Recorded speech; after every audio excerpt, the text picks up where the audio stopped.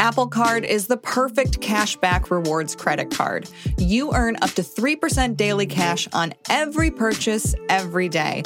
Visit apple.co/card calculator to see how much you can earn. Apple Card issued by Goldman Sachs Bank, USA, Salt Lake City branch. Subject to credit approval. Terms apply.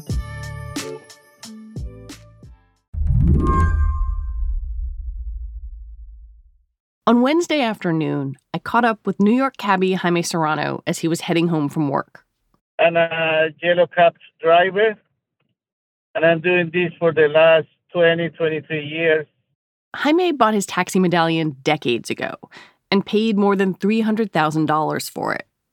What he was buying was exclusivity, the legal right to pick people up at airports, to drive them around the city, to operate as a taxi driver. I was paying for a privilege, you know. Over the last decade, that privilege evaporated because rideshare companies like Uber and Lyft can go to all the places Jaime goes without the investment in a taxi medallion. If they don't pay nothing for do the same job that we do after we pay thousands of dollars, I think it's not fair, you know, for drivers, especially for owner drivers. It's a story that's pretty familiar around the world by now. Uber disrupts a taxi market. Cabbies become resentful of Uber. But in New York, this story just got a big surprise twist.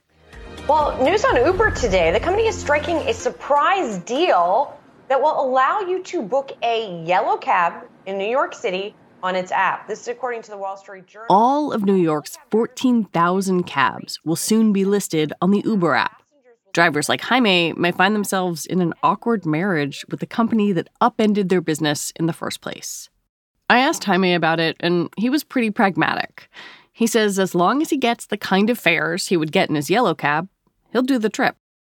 You know, if I'm close to a trip and seeing it's a fair price, definitely I'm going to do it. They're already here, and if they respect our fare, why not?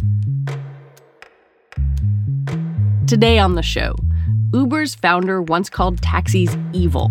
Now the company has pulled a dramatic U-turn, and teaming up with cabs is key to its future. I'm Lizzie O'Leary, and you're listening to What Next TBD, a show about technology, power, and how the future will be determined. Stick with us.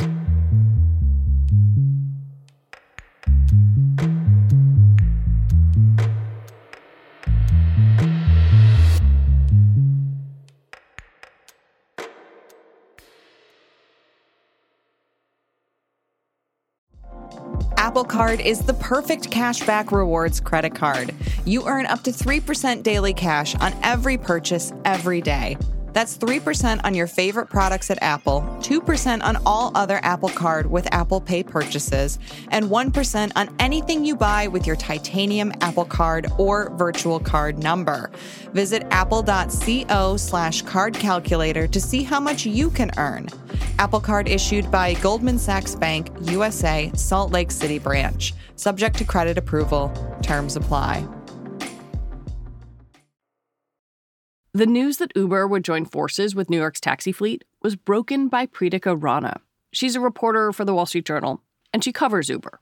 I was dialed into this investor presentation that Uber's chief mobility officer, Andrew McDonald, gave, and he said something really striking. He said, "We think that taxis are the future."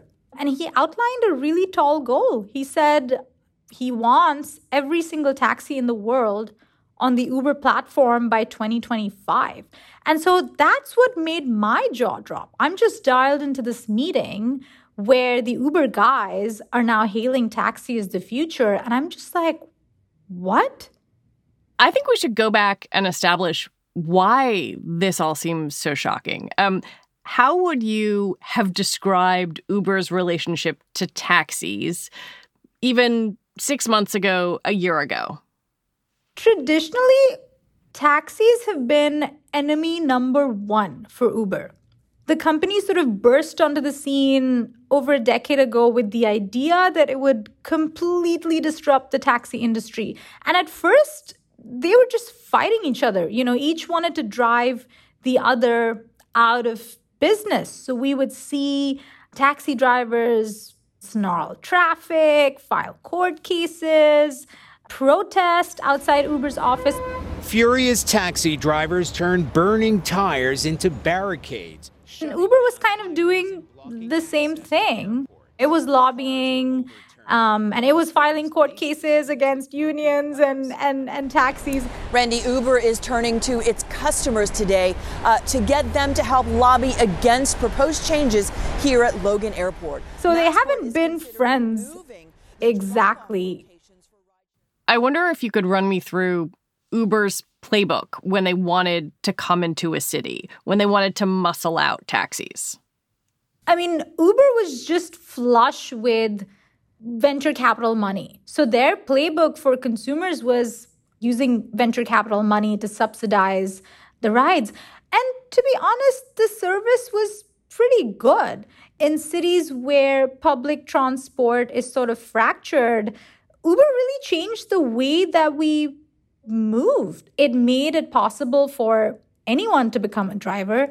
It made us all accustomed to the service at the touch of a button. And it modernized the taxi industry. The other side of Uber's playbook often meant ignoring local laws, exploiting loopholes and regulations, or lobbying city and state officials to change the rules so that ride-sharing companies were legal. It was a tactic that worked for Uber in cities around the world, just not everywhere. There were many countries, actually, that banned Uber from existing.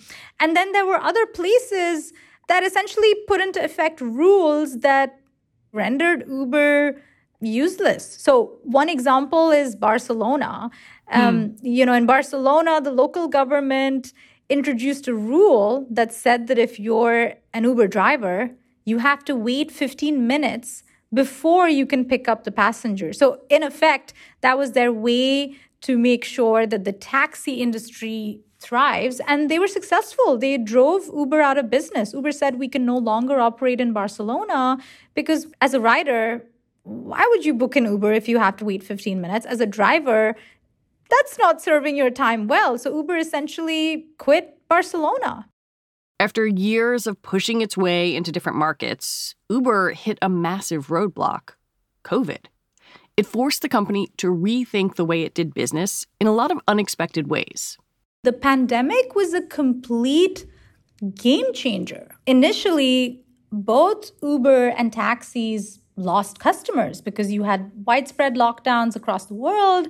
Then when people started to get vaccinated, go out, there was this pent-up demand. And for Uber, it sort of brought up a different problem. They had way too many riders and not enough drivers because Uber drivers went on to do other things. So Uber drivers went to become delivery drivers. They started delivering groceries.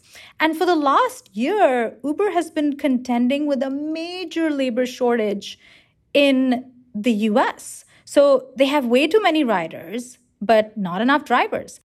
At the same time, taxi drivers were facing their own issues. Now, what changed for taxi groups is that many taxi drivers in big cities like New York, they started to go bankrupt because demand for rides completely dried out. So taxi drivers are now back and are looking for ways to make up for the losses that they have made over the last 2 years. So what happened here is that Uber said, look, we really need all the supply of drivers that we can get right now.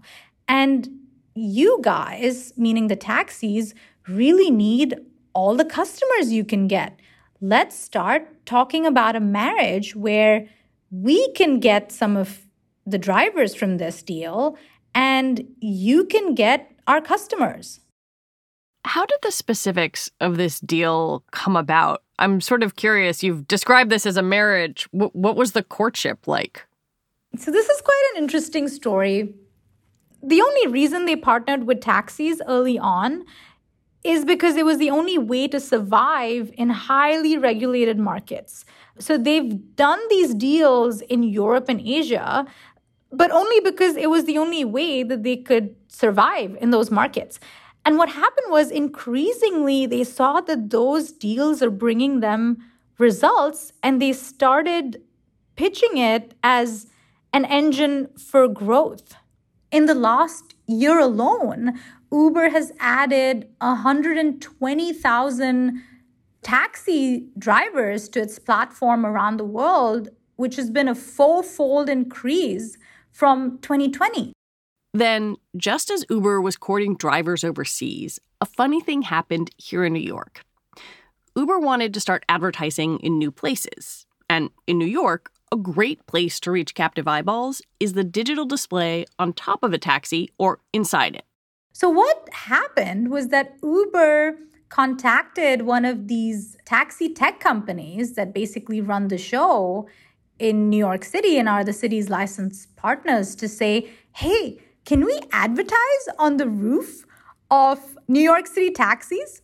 That's how the two got talking. They said, look, let's start to talk about an alliance that might benefit us both. I wonder if, as a company, Uber also thought partnering with taxis would allow them to have prices that were maybe a little more appealing to their riders. Oh, yes. We are going to see an impact, hopefully, on rider prices.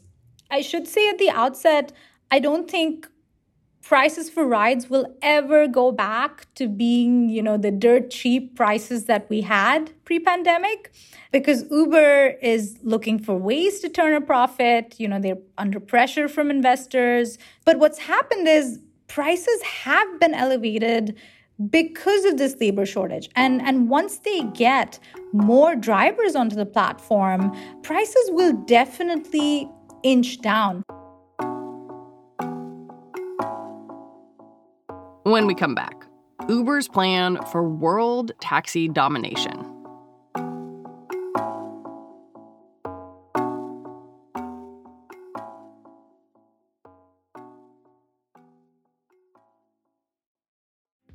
First, the bad news. SAP Business AI won't help you generate cubist versions of your family's holiday photos, but it will help you understand which supplier is best to help you roll out your plant-based packaging in Southeast Asia. Identify the training your junior project manager needs to rise up the ranks, and automate repetitive tasks while you focus on big innovations, so you can be ready for the next opportunity. Revolutionary technology, real-world results. That's SAP Business AI. This episode is brought to you by Kia's first 3-row, all-electric SUV, the Kia EV9, with available all-wheel drive and seating for up to 7 adults, with 0 to 60 speed that thrills you 1 minute and available lounge seats that unwind you the next. Visit kia.com/EV9 to learn more. Ask your Kia dealer for availability. No system, no matter how advanced, can compensate for all driver error and or driving conditions. Always drive safely.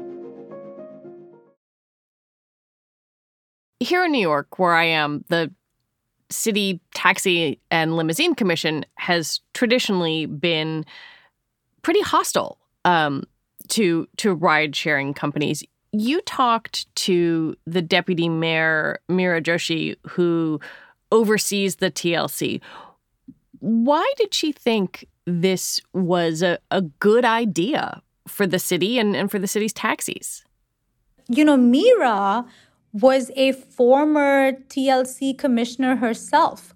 Yeah. And her thinking was this. She said, look, if this deal creates more economic opportunities for existing drivers without adding more and more cars onto the congested streets of New York, we're in it. What she did take with a pinch of salt was this. She said, Uber burst onto the scene a decade ago with the idea that it would completely disrupt or, kill the taxi industry. Yes, they did modernize the taxi industry. They did make it possible for everyone to become a driver.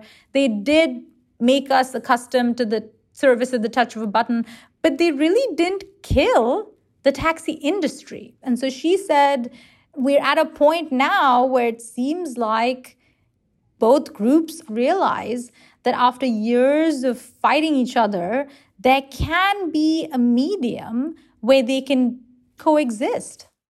In her reporting, Pritika spoke to several different drivers to get a sense of how they feel.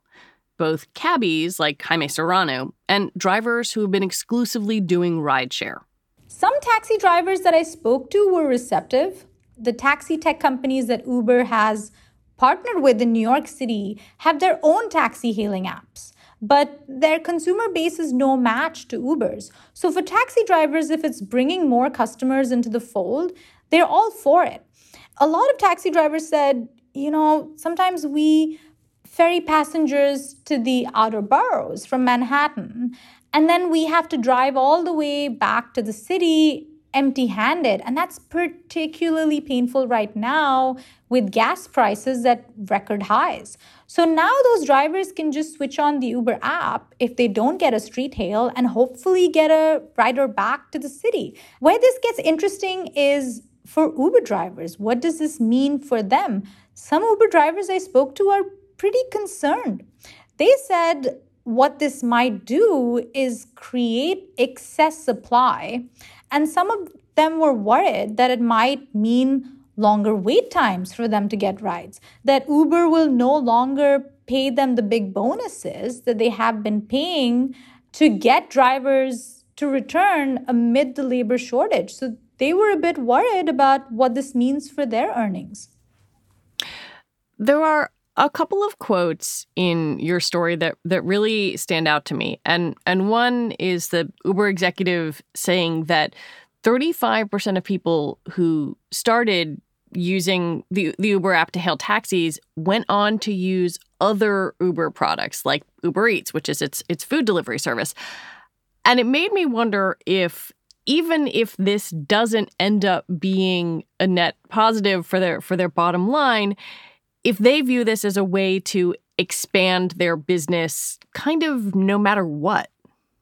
Uber stands to gain more than just on its rides business. Of course, a landmark deal like this, where you're onboarding the entire fleet of New York City taxis onto your app, is, of course, going to have a direct impact on Uber's revenue, market share. But this is not just about the rides business. This is a play by Uber to say, okay, we're getting new consumers onto the fold through this taxi offering. And typically what their data has shown is that people who, download Uber to hail a taxi end up using Uber Eats, its delivery service. So this is really a play by them to have crossover effects. This idea that by 2025, Uber wants to list every taxi in the world on its app. I don't know how to say this kindly. It seems ambitious. Is that really the future of the company, or is this just some sort of crazy Silicon Valley, fantasy talk? I mean, it's certainly ambitious. And that's the question I asked Uber's mobility chief as well. I said, this seems a bit too ambitious, don't you think? And he says it is ambitious, but that he thinks it's certainly possible. I think we should all take the claims that Silicon Valley startups make with a pinch of salt. But to Uber's credit, when I first got wind of a deal like New York City, where they went in and overnight, they basically have 14,000 taxis, the entire fleet of New York City, onto its app, the speed with which they moved was pretty striking. And so if they've gone ahead and done this in one of their most lucrative cities, one of the biggest cities in the US, and a city that has typically been a fierce battlefield between Uber and taxi groups, it's going to be easier to go into the smaller cities and point to the model of New York and say, look, we've done this in one of the biggest markets in the US. So let's join forces and do this here too. Pritika Rana, thank you so much for your reporting and for talking with me. Thank you. It was a pleasure to be on the show. Pritika Rana reports on Uber for The Wall Street Journal. That is it for the show today. TBD is produced by Ethan Brooks. We're edited by Tori Bosch. Joanne Levine is the executive producer for What Next. Alicia Montgomery is the executive producer for Slate Podcasts. TBD is part of the larger What Next family, and it's also part of Future Tense, a partnership of Slate, Arizona State University, and New America. I want to recommend you go back and listen to Tuesday's episode of What Next. It's crucial listening if you care about American kids and how they get their food. I'll be back next week with more episodes. I'm Lizzie O'Leary. Thanks for listening.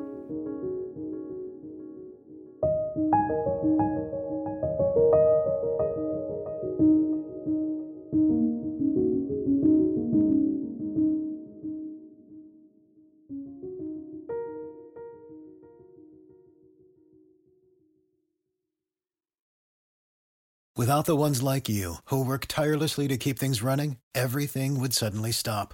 Hospitals, factories, schools, and power plants, they all depend on you.